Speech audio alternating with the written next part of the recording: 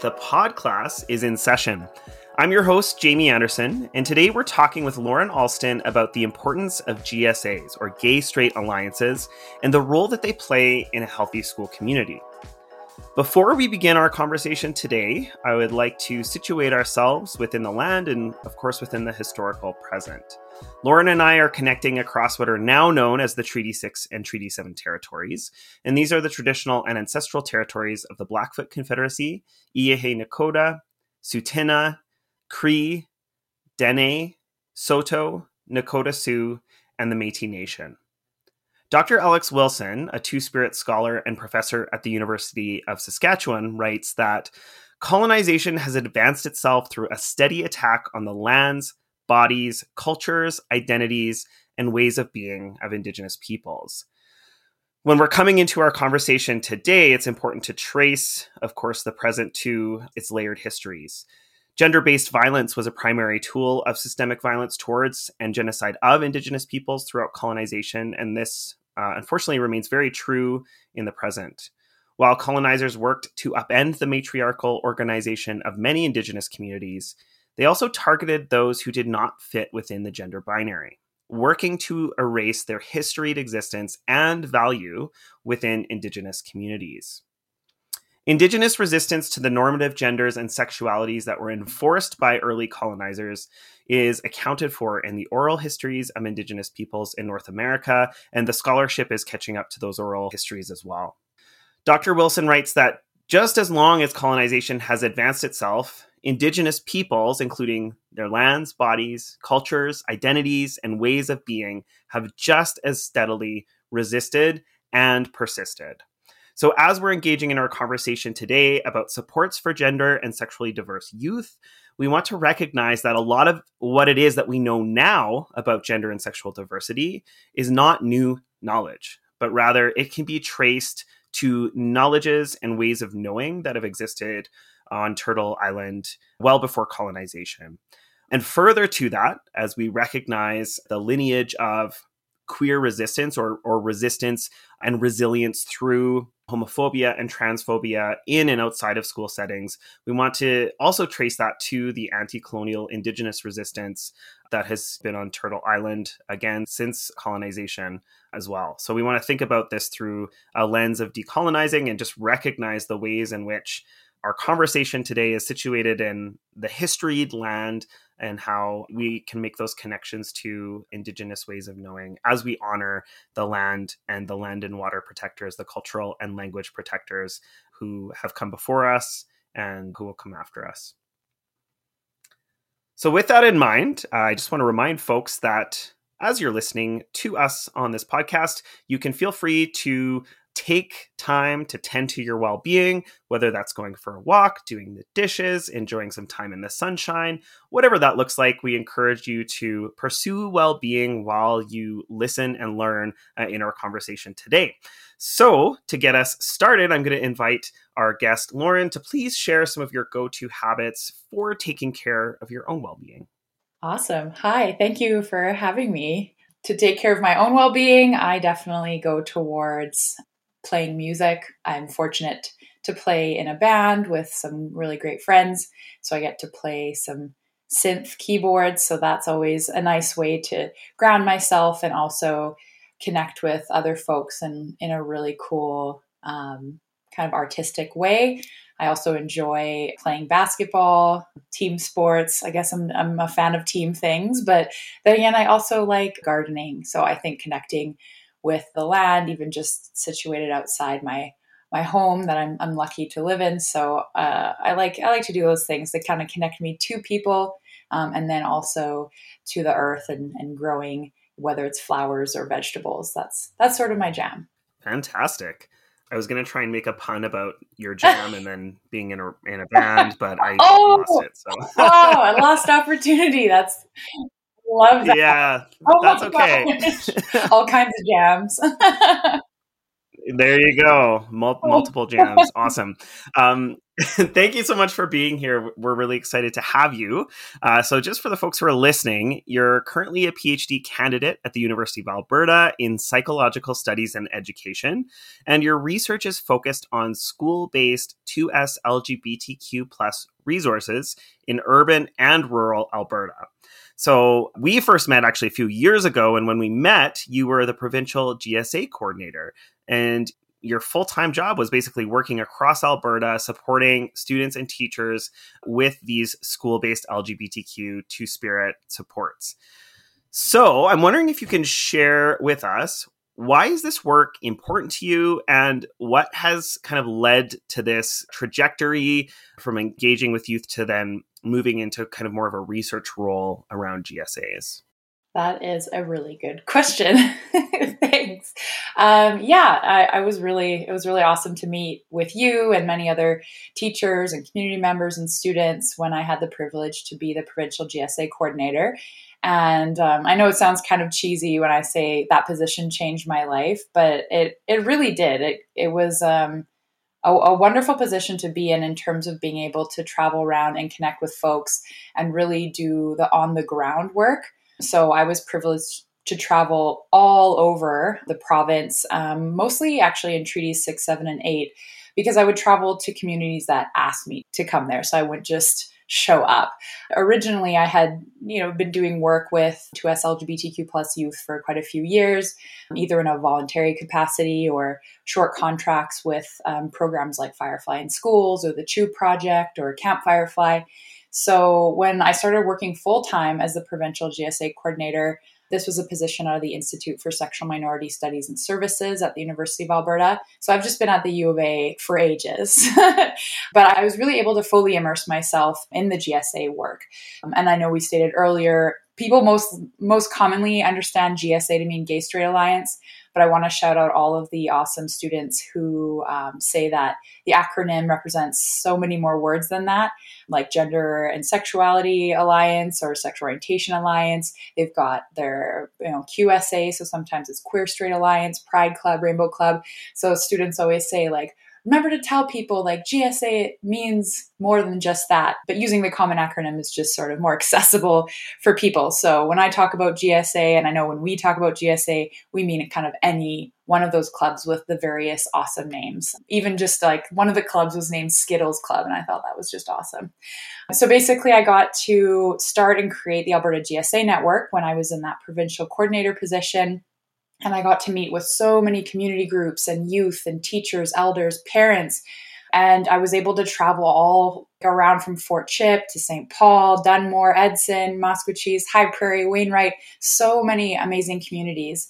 And really working with the students who were starting up GSAs, or school districts wanted to kind of get resources or get their district-wide staff members educated about what GSAs are, how to support students, because students were way ahead. They were like, we need these supports. And lots of teachers would say, I don't know what that means. So part of my job was just going around and being like, okay, so listen to your students, and this is how you can do that. And these are some tips, or these are some resources from the Alberta Teachers Association or local organizations throughout the province that can help you in getting to the level of your students, and also being able to be that support and, even just create a space for a meeting time or help with organizing, whatever the students want to do.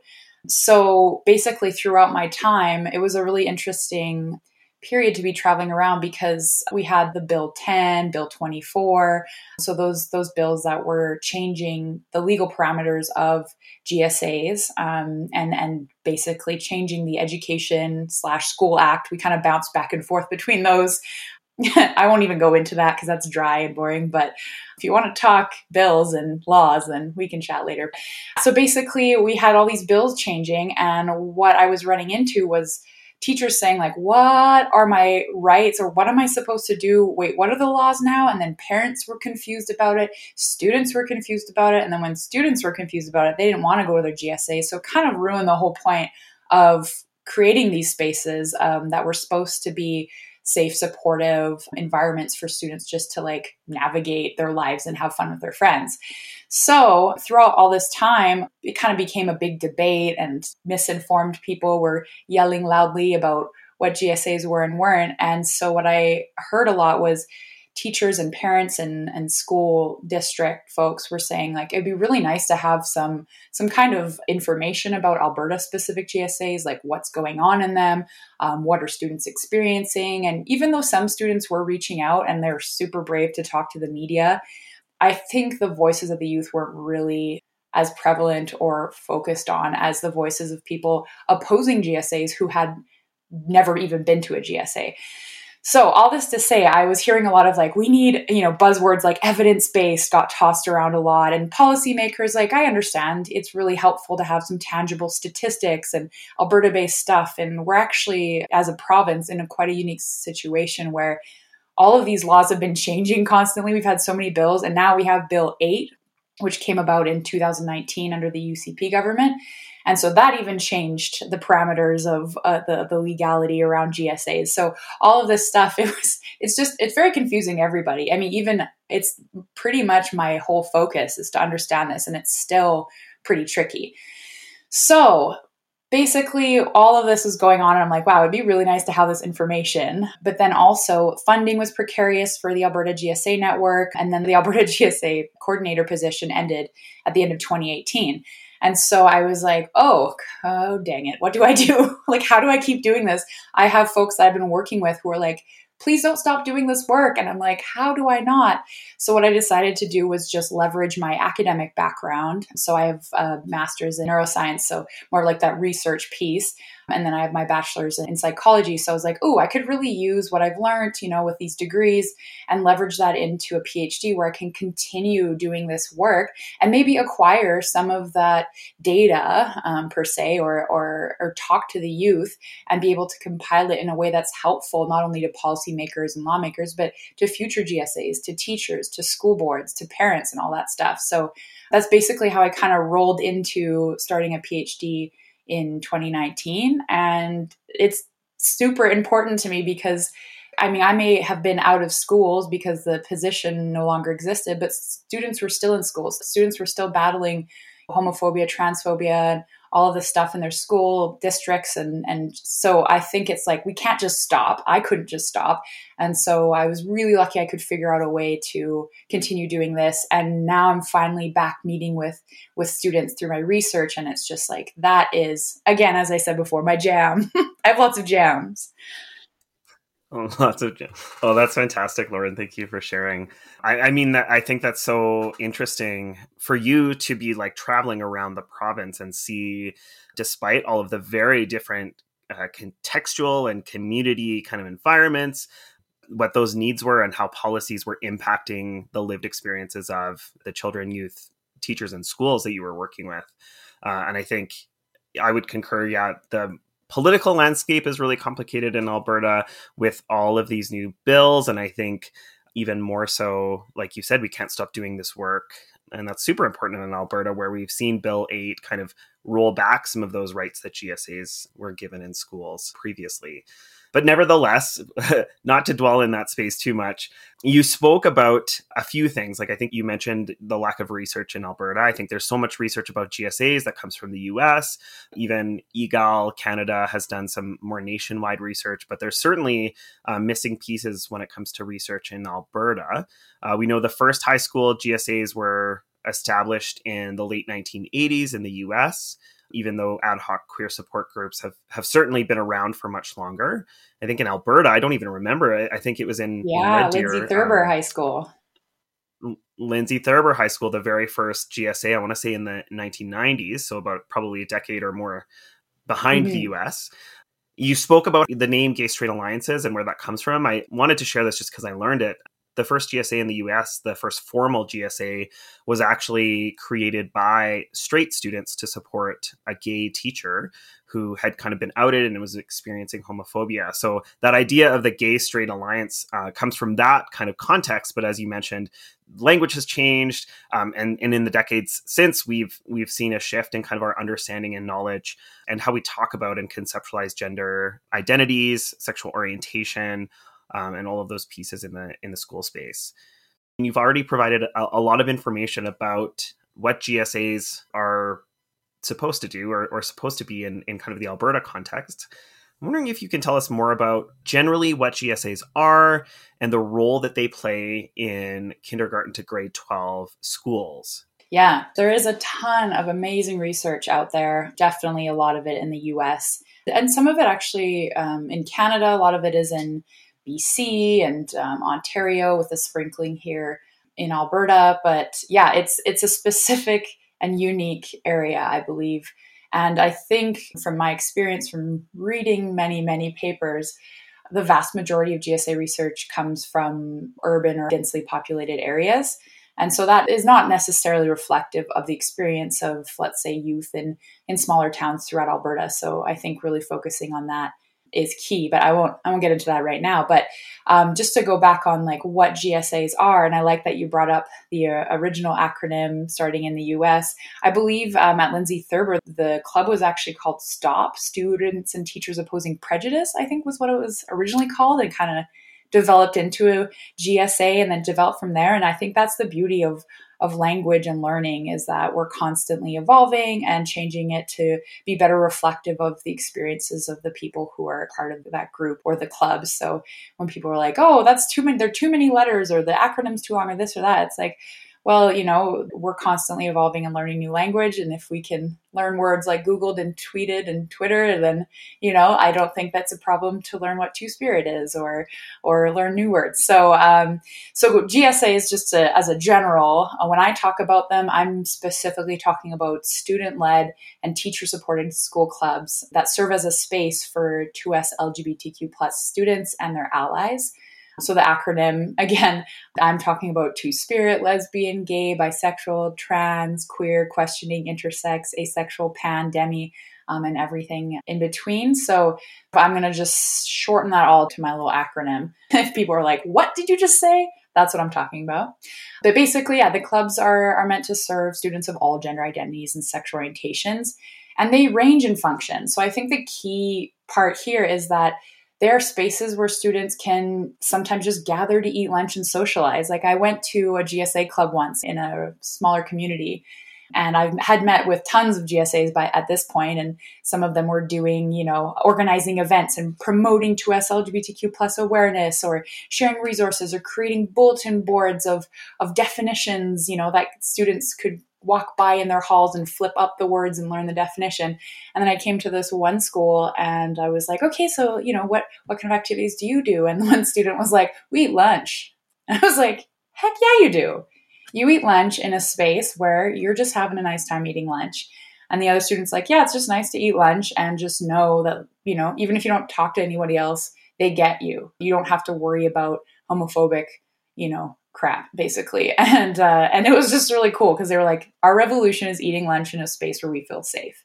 So that's why I say it really is not a one size fits all thing, though they mostly operate during lunch hour, I guess is the biggest commonality in a classroom. Sometimes, most often, the art classroom, just because it's easier to do fun artistic things, but it's usually like in some kind of homeroom of the teacher who's running it. They all look very, very different in terms of like younger contexts. I've met with teachers who said, yeah, the grade 6 kids wanted a GSA. In that case, all of the GSAs that had been created in elementary schools were supported by parents of the students in the GSA. So if the kid was sort of navigating whatever they were, if the young boy was wearing nail polish and was getting bullied, and he's just like, I like nail polish, what's the big whoop? Then the parents were like, oh, maybe we can have kind of a space to support. Or if there were like queer parents and the kid was being left out of family activities or something in a classroom setting.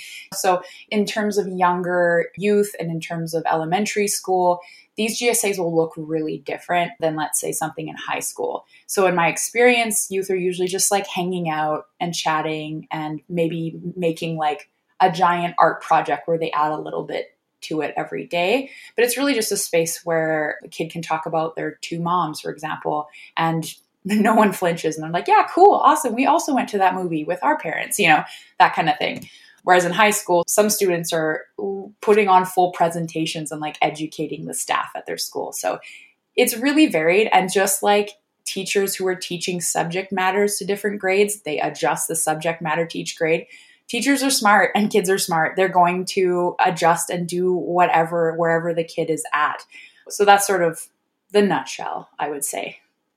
Oh, that's fantastic and so interesting. I think we often think about GSAs as supports that are meant for like high school students. And I think we've actually in Alberta seen some really cool things with more and more elementary and junior high GSAs. There's even teacher GSAs and basically those areas where folks just get to connect. So thank you for sharing about those different examples. Again, the GSA exists as this acronym that has become like sometimes politically charged and loaded. And I think just by talking about the actual experiences in a GSA, because many adults will not have the experience of going to a GSA as adults, it's really helpful to kind of understand the importance of them as spaces, places for well-being to be centered, whether that's just being able to eat lunch or whether that's well-being through the lens of like knowledge translation and knowledge mobilization. I think that's really fantastic. If you want to share with us, what does the research say about GSAs and maybe even zooming in a little bit more, how does participation in these student-led clubs impact student mental health or peer interactions, family relationships for those 2S LGBTQ plus youth? This is a big question for sure. And researchers in many different countries have been looking at this for decades. From what I've read and what I've gathered, and I know this isn't Alberta specific, but I still think it's really interesting.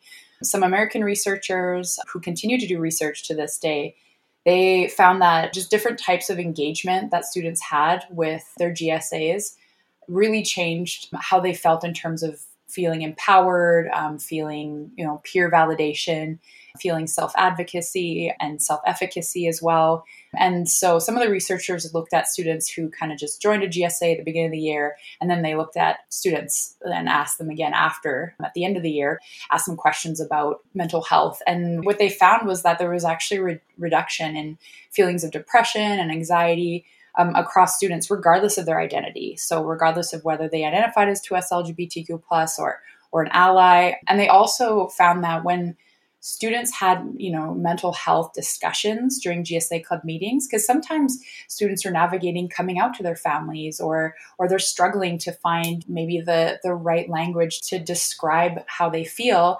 And so when GSAs had productive and helpful mental health discussions, researchers found that actually predicted lower depressive symptoms.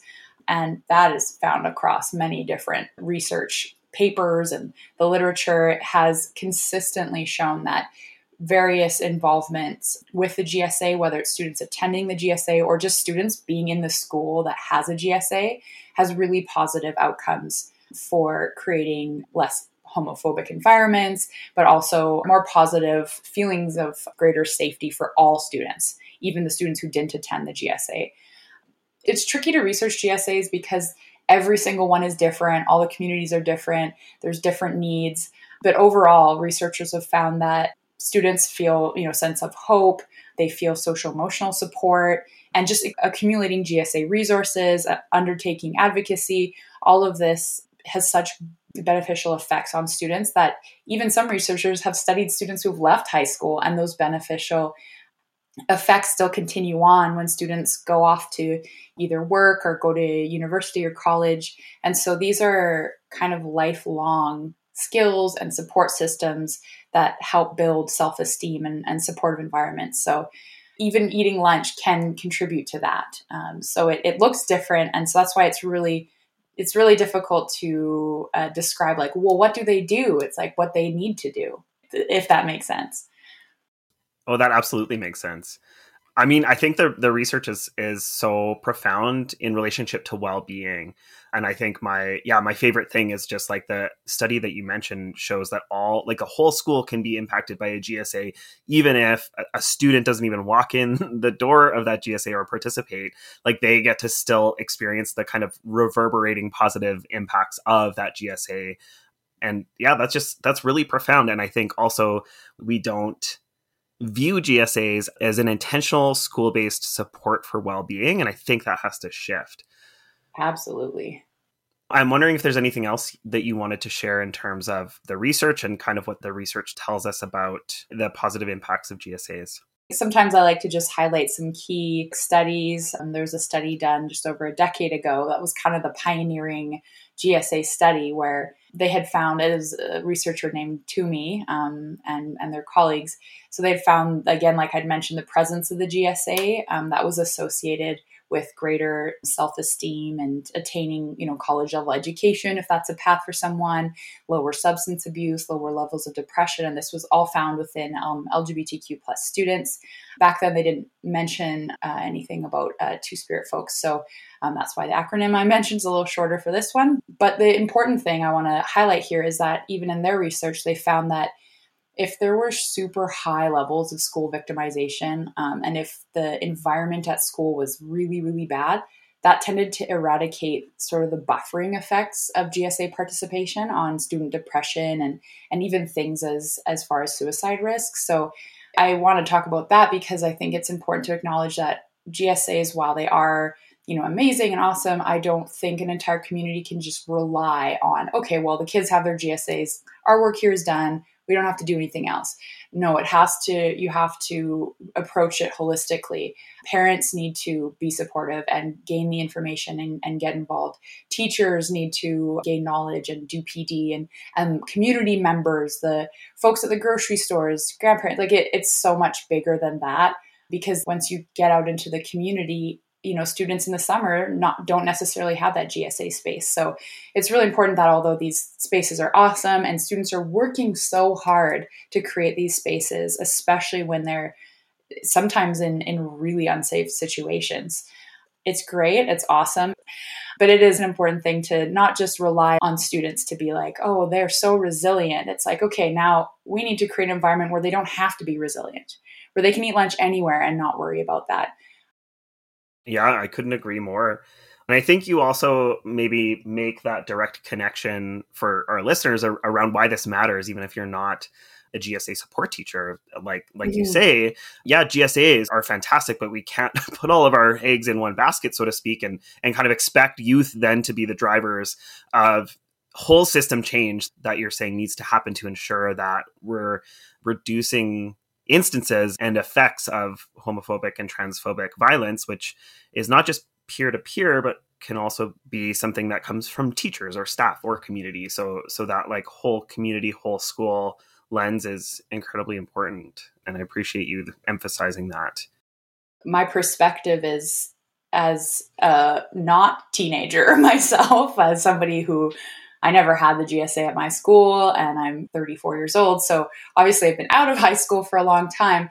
So I view my position as kind of getting out of the way of the students doing the work and doing the things that students need folks to do to help them continue being awesome.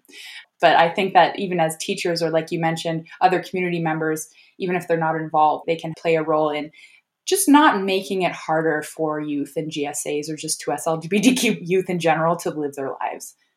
Oh, absolutely. Like we talk a lot on this podcast about the comprehensive school health framework, which can feel really massive, but really speaks to the whole school experience, right? Like a physical and social environments, policy, which I think we can maybe steer our conversation into now. So there's lots of roles that teachers can play, and maybe that's even an invitation in supporting GSAs, even if they're not a direct support teacher. But anyways, now on to maybe a little bit more of the messy stuff. There's resistance to GSAs. We see this kind of debate, and we've seen it significantly in Alberta over probably the last, 6 to 10 years. But we're also seeing like incredibly extreme versions of GSA resistance or to LGBTQ plus resistance in the US, especially in the context of schools, with the Don't Say Gay legislation that's targeting schools in Florida, the anti-trans youth healthcare bills. We've seen lots of legislative and policy changes about GSAs in Alberta over the last decade, and these have often taken place in the midst of very heated public debates. Yep. It's sad because I think, honestly, unfortunately, queer youth are often held hostage in these political debates, right? And their access to or not having access to supports is really dependent on the outcomes of those political decisions and debates. And In Alberta, we've heard GSAs being called things like ideological sex clubs. We see them being limited in some school settings, particularly faith-based school settings. And a lot of this has to come from the place of just like not knowing what GSAs are and myths around what they are. So maybe we can spend a little bit more time like challenging some of these myths or naming some of them even. I think it's important for us to understand those different threads that comprise the fabric of the school landscapes that we work in. So what are GSAs not? I think that's kind of the, it's a non-example. Like what are they not? And how can they actually be a developmentally appropriate school-based support for students? Right. During my position as provincial GSA coordinator, I definitely had to talk about what they were not far more than I wanted to, because I felt like I don't even want to give air to the kind of ridiculous claims, but people were concerned and people were misinformed, and that's valid. And I wasn't there to preach to the choir necessarily. I was, working to try to change and educate, I guess, like groups of people who maybe just didn't really know.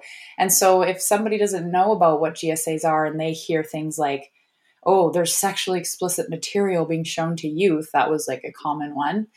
They don't have any other background to be like, that doesn't sound like a GSA. They're just like, oh my goodness, how could they be doing this? So I think that piece specifically also stems from the confusion around changing all the bills. And what a lot of people and a lot of teachers, and this is really important for teachers to know, but a lot of people didn't obviously read the entire bill or the Education Act, because who does that besides myself as my job. But the important part was with Bill 10, when it originally amended the Education and School Act. So it amended both. So this is applicable to today, where Bill 10 took out a specific part of the legislation that said parental consent was required for any material that explicitly dealt with religion or sexuality. And then it took out the sexual orientation piece. So originally it said you need parental consent to talk about religion in class, like do a class on religion, on human sexuality. So that's like STI, sex ed, body stuff, all of that stuff you need parental consent for. And prior to Bill 10, you also needed parental consent to talk about sexual orientation. So what Bill 10 did is it took sexual orientation out. And when you actually read the transcripts, which I totally did because I'm a nerd about that, they're specifically talking about how sexual orientation was taken out because that's part of who a person is.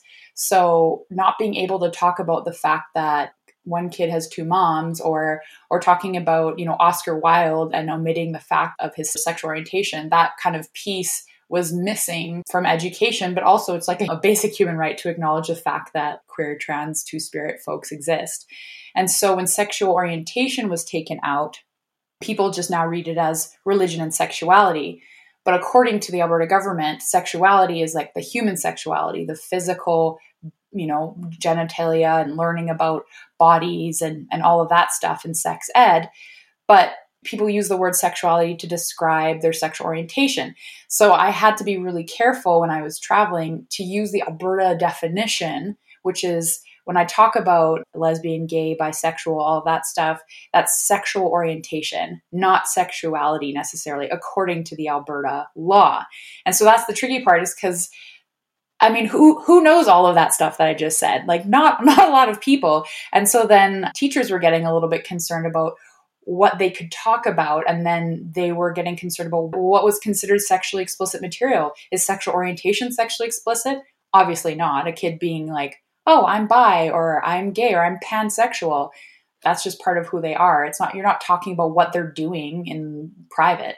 So I think that a lot of the language, the changing of the bills was very confusing, but it also added sort of more gas to the fire around what GSAs are not. And they're not spaces where we're teaching sex ed and like going into all of this specific stuff. Half the time they're talking about anime that I haven't seen, or they're singing musicals that I also don't know.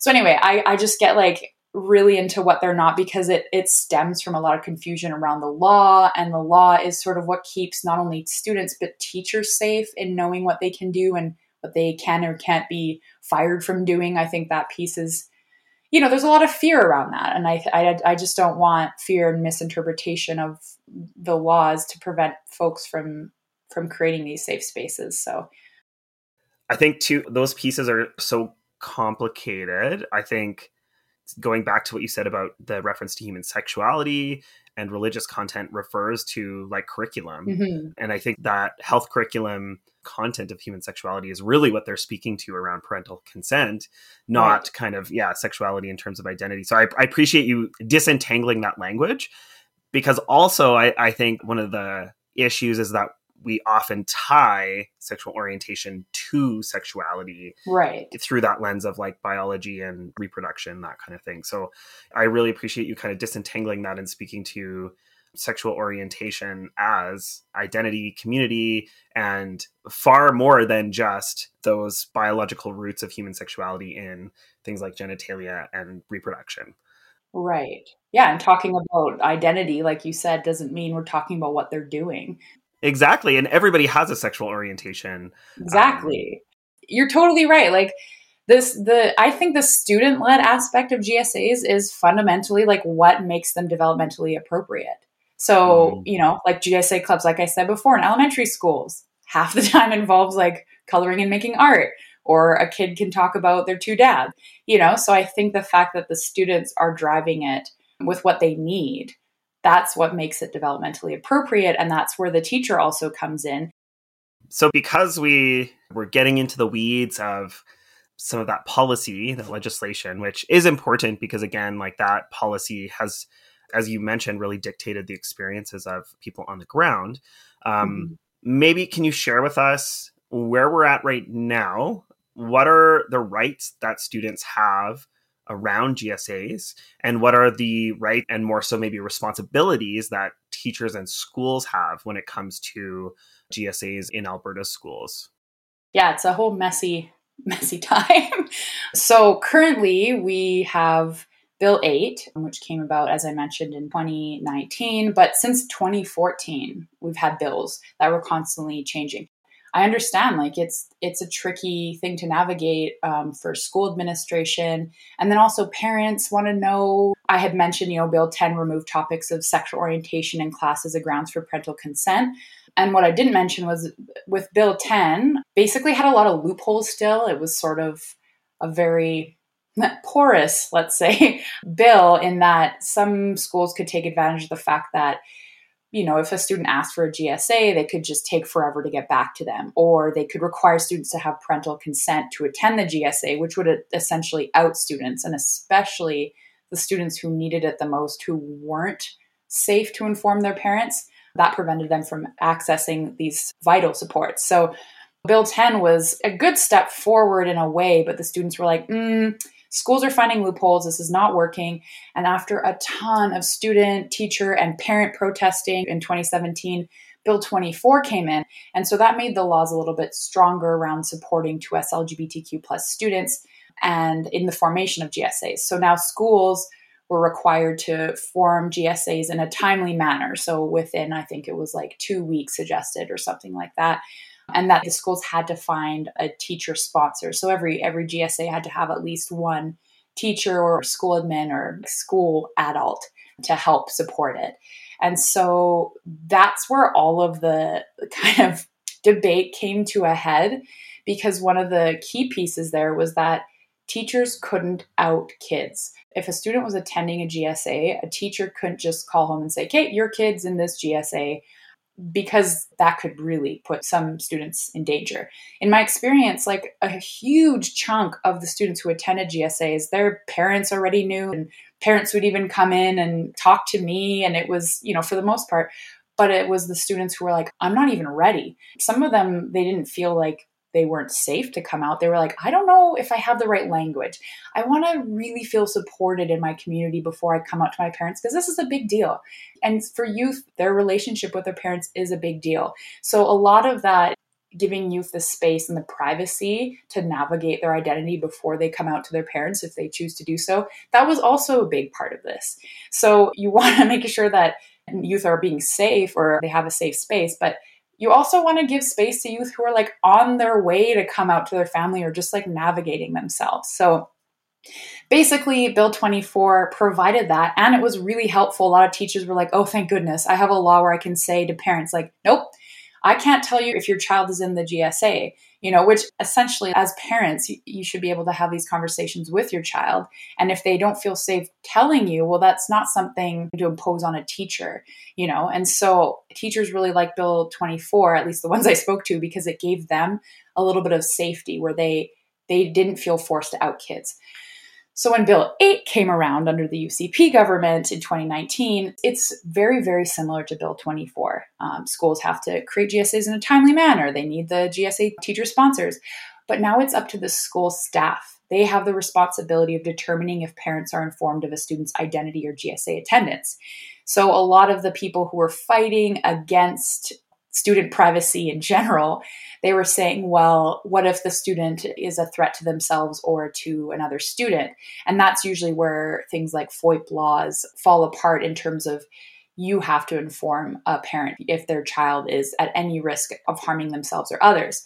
But you can say that and not say, oh, and they're trans or and they're gay or and they're in the GSA, right?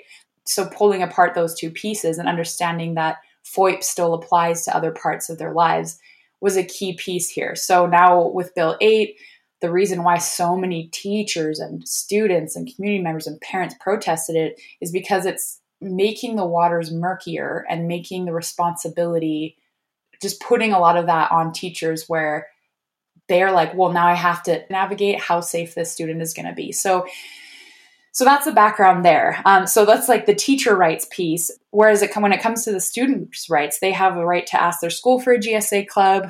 Like I mentioned, they have a right to have a space to organize a teacher sponsor. And basically, most students just go up to a teacher they trust and they're like, hey, can we start this? But also, there's also the FOIP. Students have a right to privacy and they should be able to attend GSAs without being outed. So that's where that tricky piece comes in. In the majority of cases, most GSAs I've worked with, they are in junior and senior high. So the vast majority are driving age. They're 14 years old. Some of them have their learners and they're driving cars. So they should have the right to privacy about their identity and decide who does and doesn't know. So that's just sort of the my passionate spiel, I suppose. But yeah, also so important. I think I'm similarly passionate about that. I think as a teacher, actually experienced the negative outcomes of a student who was attending a GSA and didn't let their parents know they weren't quite ready. And unfortunately, they were accidentally outed. And what people don't understand is that, maybe, I don't know, 5 times out of 10, 9 times out of 10, there's a supportive parent and that student ends up getting the support that they need. But regardless, there are still those instances when, and this was a case with this particular student where they were removed from the school, enrolled in homeschool, and removed from all of their natural supports. So they experienced many layers of rejection. And of course, as you mentioned, many children and youth really care about what their parents think. And that's why it's so difficult when they're questioning to maybe have some of those conversations. And many times they will have really supportive parents and supportive caring adults are a huge protective factor for us LGBTQ plus youth. But then you have those students who don't have that. And now not only like in this case that I speak to, because it's still just, it haunts you, right? As an educator, this student was removed from their natural supports. And yes, it probably came from a space of love and care from their parents, but the outcome was that they had less resources to support their well-being, whether that's through the lens of their queer and questioning identities, but also just the lens of like not having a school space where they had friends and caring adults and access to supportive activities and so on. So it is speaking to the importance of that Bill 24 and those protections. As an educator, there are those stories where the most vulnerable, marginalized students need that protection or need that time, even. Like they just need that time to be in a place to have those conversations. Oh yeah, I appreciate your perspective because you were a teacher, you were in schools, like you know better than I did. And you were in an elementary school, right? Correct. Yeah. Yeah. K-9 school. Yeah. Right. So I mean, I'm sure some of these questions, like you have more insight into, developmentally appropriate things because you actually worked with those kiddos and that's exactly why I'm like talking to the teachers or the people, the students who are actually there is Yes. the Yeah. key. Exactly. And those students have very different insights and needs too than even what teachers might assume. So Right. it's really helpful lens as well. Yeah, I was like, I could start asking you some questions No. here too. I'm like, okay. I'm always learning from you and from folks on the ground too. So you Well, could. and likewise. And I think laying out here like these responsibilities, it is really helpful because it is so messy. And like you said, many folks do not have time to pour through the conversation, the legislation, let alone interpret it. Yeah. So this is really helpful to kind of give us an understanding of the landscape as it is and those rights and responsibilities and where things stand right now.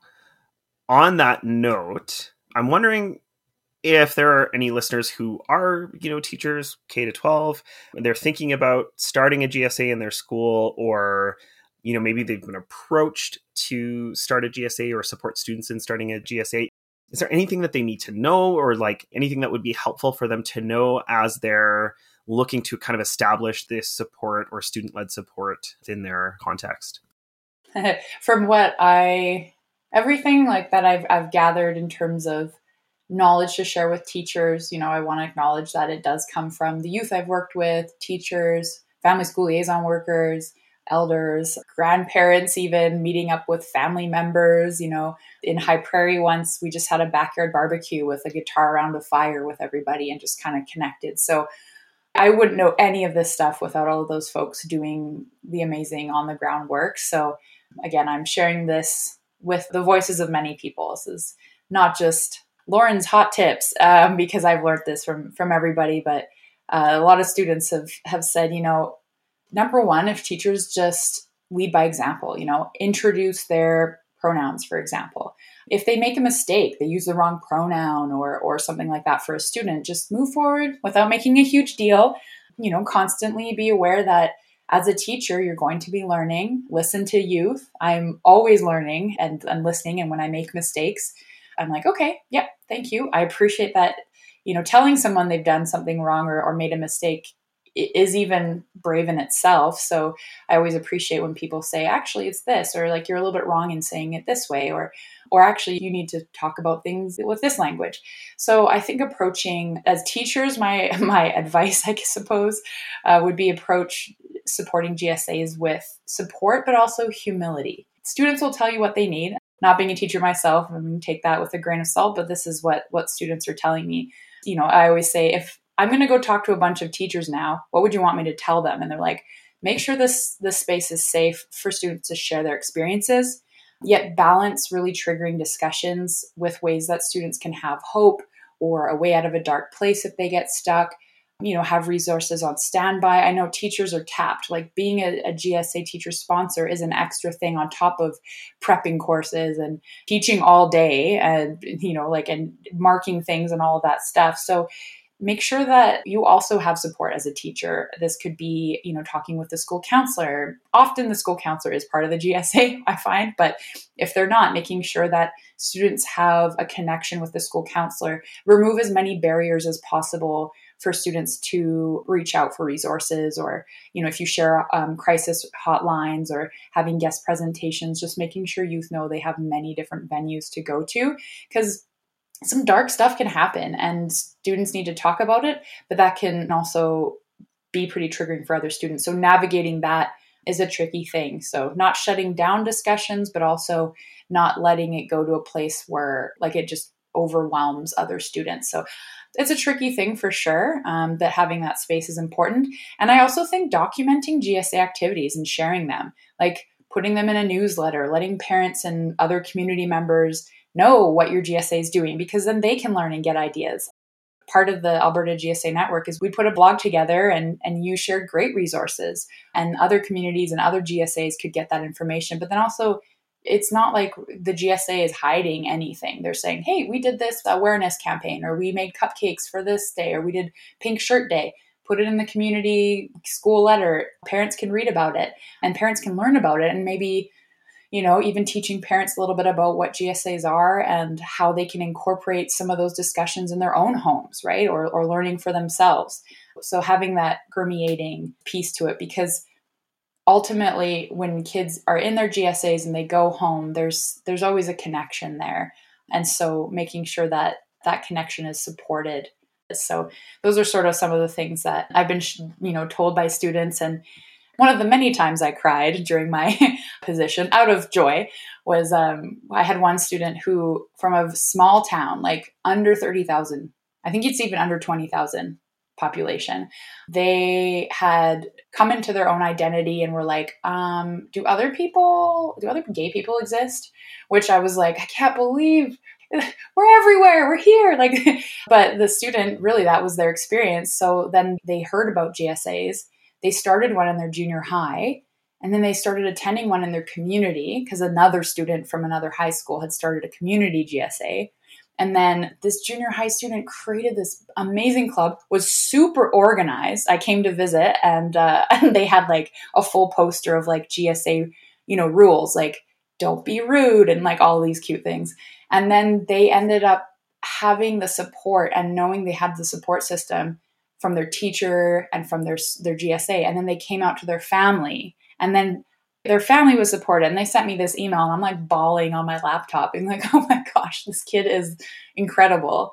So I'm just sort of like adding that little story in there, because as teachers, you're going to sort of just be like, what's happening? Guess we're going, here's the wave, we're going to ride it. And just like, do your best to be genuine and honestly just step back and learn. And students can tell when you're honestly trying. I love when students are like, oh, they're trying when they talk about their teachers. So yeah, that's a little bit, I don't know if I kind of trailed off here, but there's just so much that I feel like I really hope that with my research, I can create really tangible, helpful resources and updated ones, especially with COVID that had just, I mean, that's decimated lots of GSA support. Yeah. So to be continued. For sure. Well, I think that's fantastic too. Like, I think youth are not asking for a lot, but like you mentioned, like we just listen to what they ask for. And sometimes as teachers, we, in our intent to help, sometimes get in the way. And I think listening to what those youth want and what they want for their GSA is also super important, because sometimes you will support a GSA that just wants to have space to eat lunch. And you might, as a teacher, be like, let's change the world. Like, let's make this happen. But it's not about you. Yeah, it's about those youth. And so like really, really listening and creating that space, I think, that's fantastic.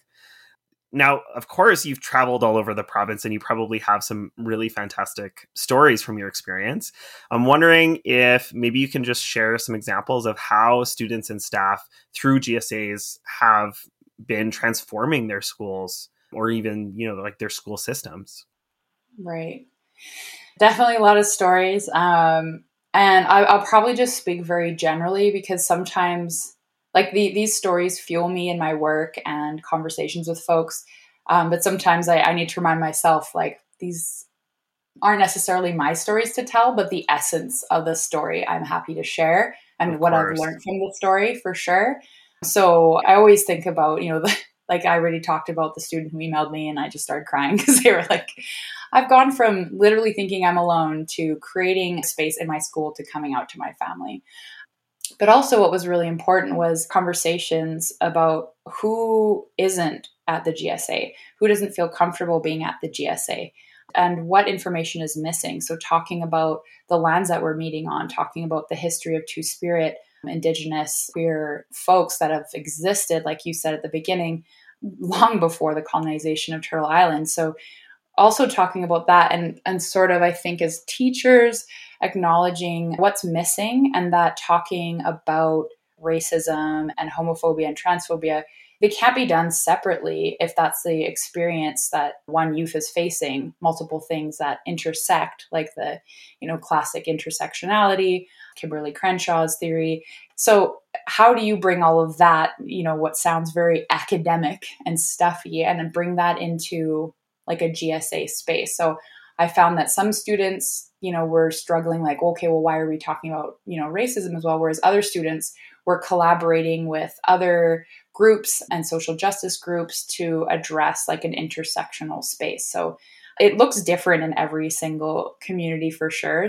So that story I always like want to be mindful of, because in my experience, predominantly GSAs in Alberta, in rural Alberta, were predominantly like white students for the most part. And so I think just reflecting on that and asking why, or what GSAs can do to be a space where everybody feels welcome, and not just to talk about their sexual orientation or their gender identity, but also how racism and how all of that plays into that, and also the history of colonization. So thank you for sharing those stories, and a lot to learn from those experiences. And I imagine you probably have so many more stories.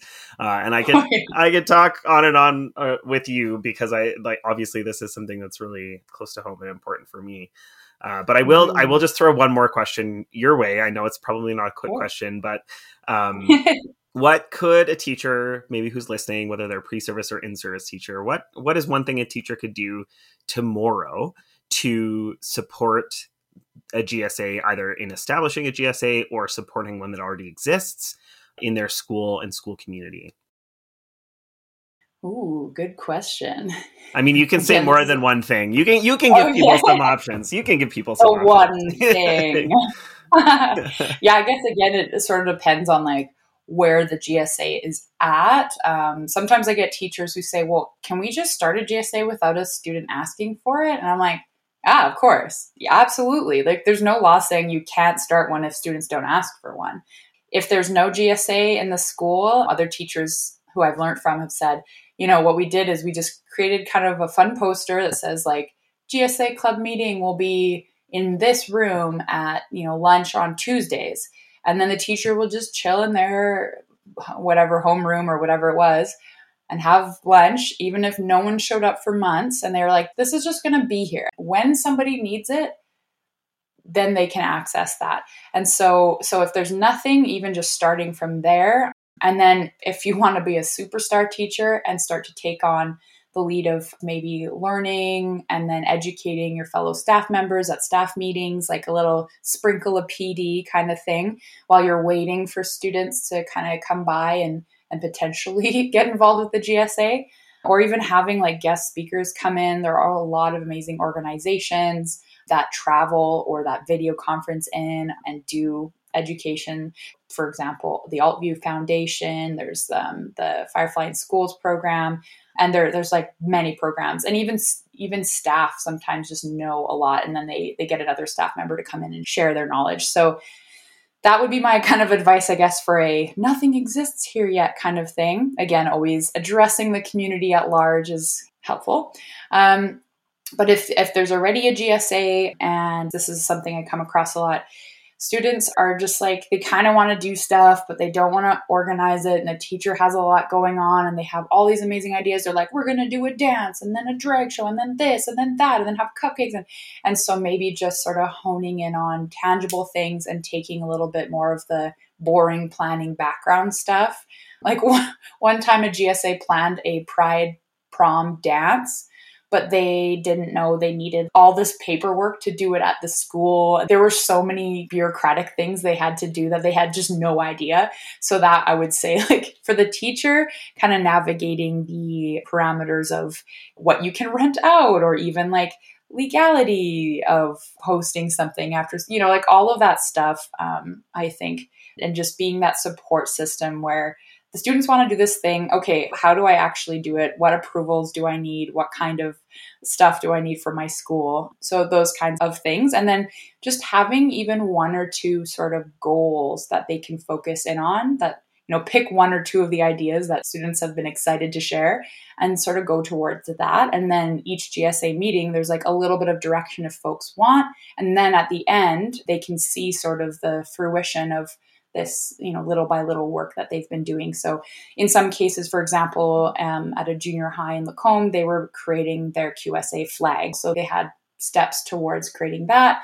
So it really depends. I'm like trying not to list 50 things, but yeah, it depends on the person.